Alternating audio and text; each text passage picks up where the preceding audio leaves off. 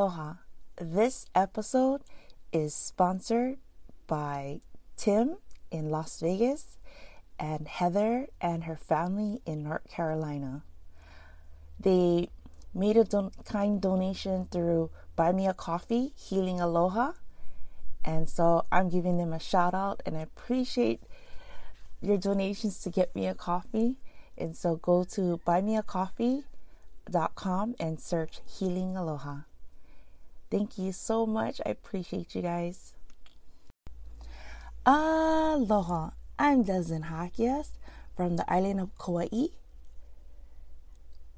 This podcast brings hope globally for everyone who's listening to this podcast. Today, we're going to talk about how you are good enough. Yes, you are. Even if growing up or the relationships you're involved in, they tell you you're not good enough. They may not say it, but the way they treat you makes you feel like you're good enough. I'm telling you, you're good enough and you're priceless. How you feel, what you think is important. And that when people are going out of their way to verbally, mentally, psychologically hurt you, that's not called love. That is a toxic relationship. And if you continue to be around people who are bringing you more pain than joy, then in due time, you're going to feel like, I'm not good enough. And it's not true. I share this because growing up, I was exposed to two different worlds. I had family members who just were very loving and very supportive, very helpful.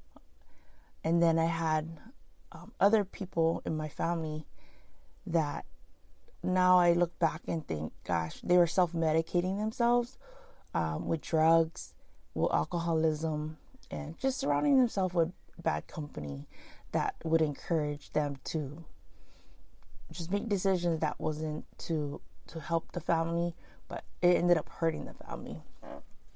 And so when you are conditioned being around someone for so long, whether it's in your childhood or even as an adult, if that person keeps saying mean things to you, it hurts. And after a while, you become numb to it because you just accept it. Like, okay, I'm dumb. I'm stupid. I'm never going to be good enough, pretty enough, smart enough. There comes to a point where it's necessary to ask for help, to be open with someone. Sometimes it's going to be family, sometimes it's going to be friends, sometimes it's going to be a professional. To get therapists, it could be your minister or someone that is part of your church ministry. But in order for you to get past those relationships that are toxic and bring you down, it's going to take a lot of courage on your part to get help. And that takes a strong person to get help. I know for me, I went through like years of being told I was stupid and dumb, mixed in with profanity. And so when I got into high school, I could feel like I was trying to work really hard to excel, like in academics, to excel in sports.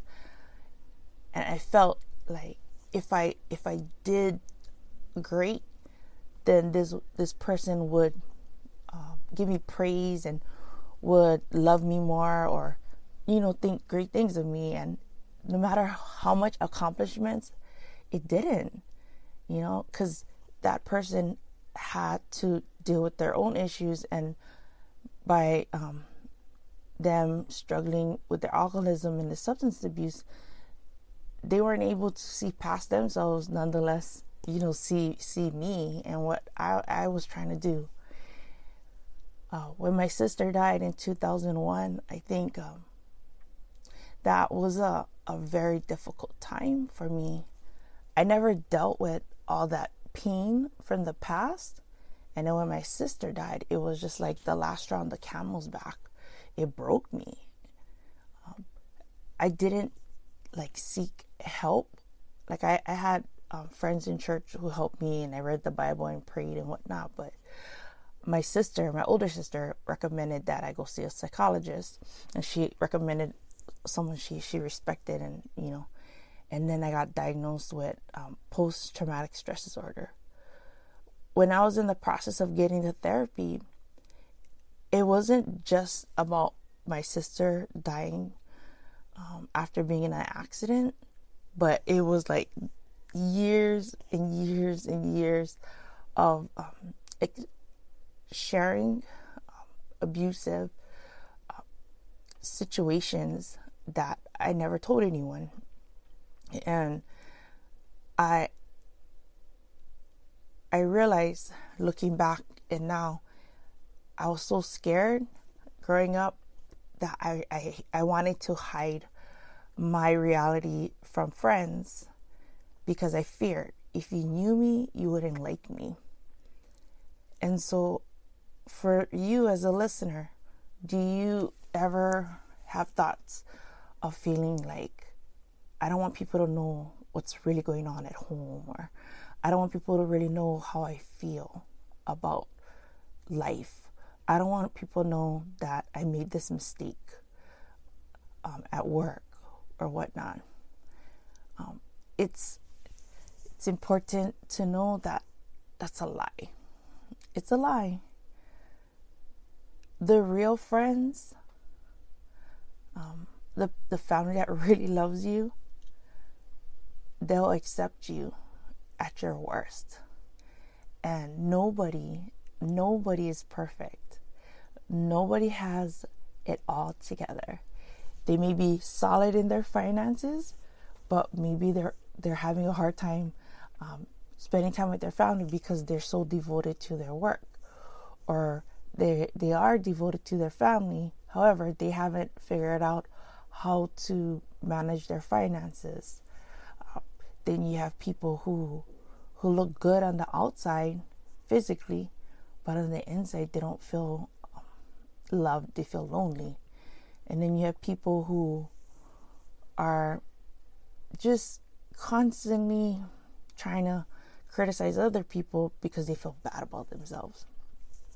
And so it's important for you to realize that it's a lie, that you're not good enough.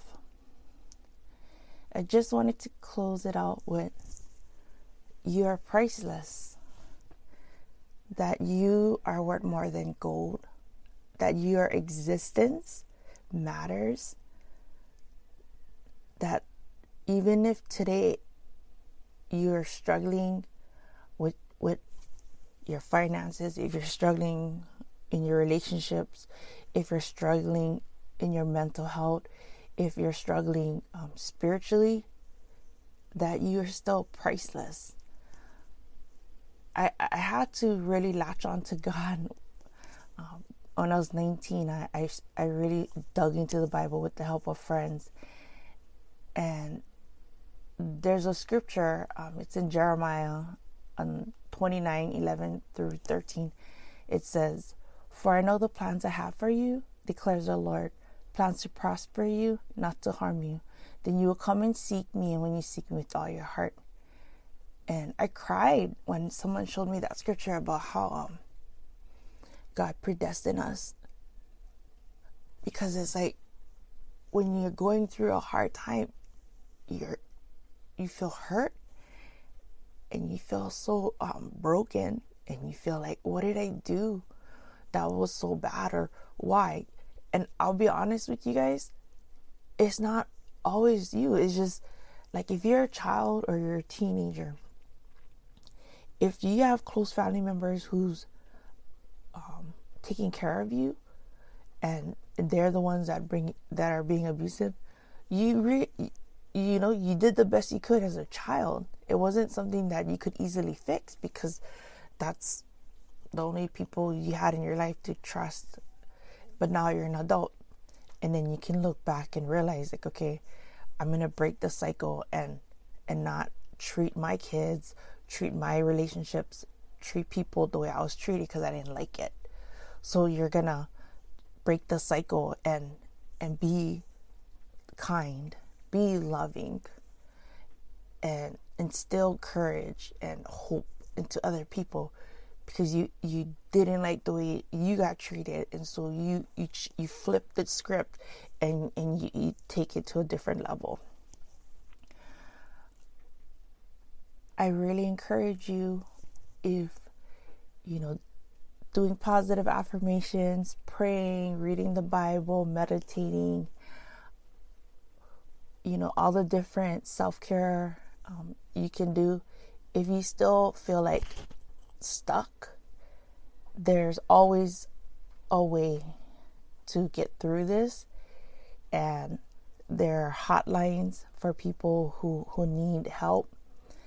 There's therapists, there's psychologists, your medical doctor, there's people in your church congregation, your coaches, your parents, your aunties, your uncles, your cousins, your friends that would love to be there to guide you and to help you, so that you will feel like you're good enough and you are priceless.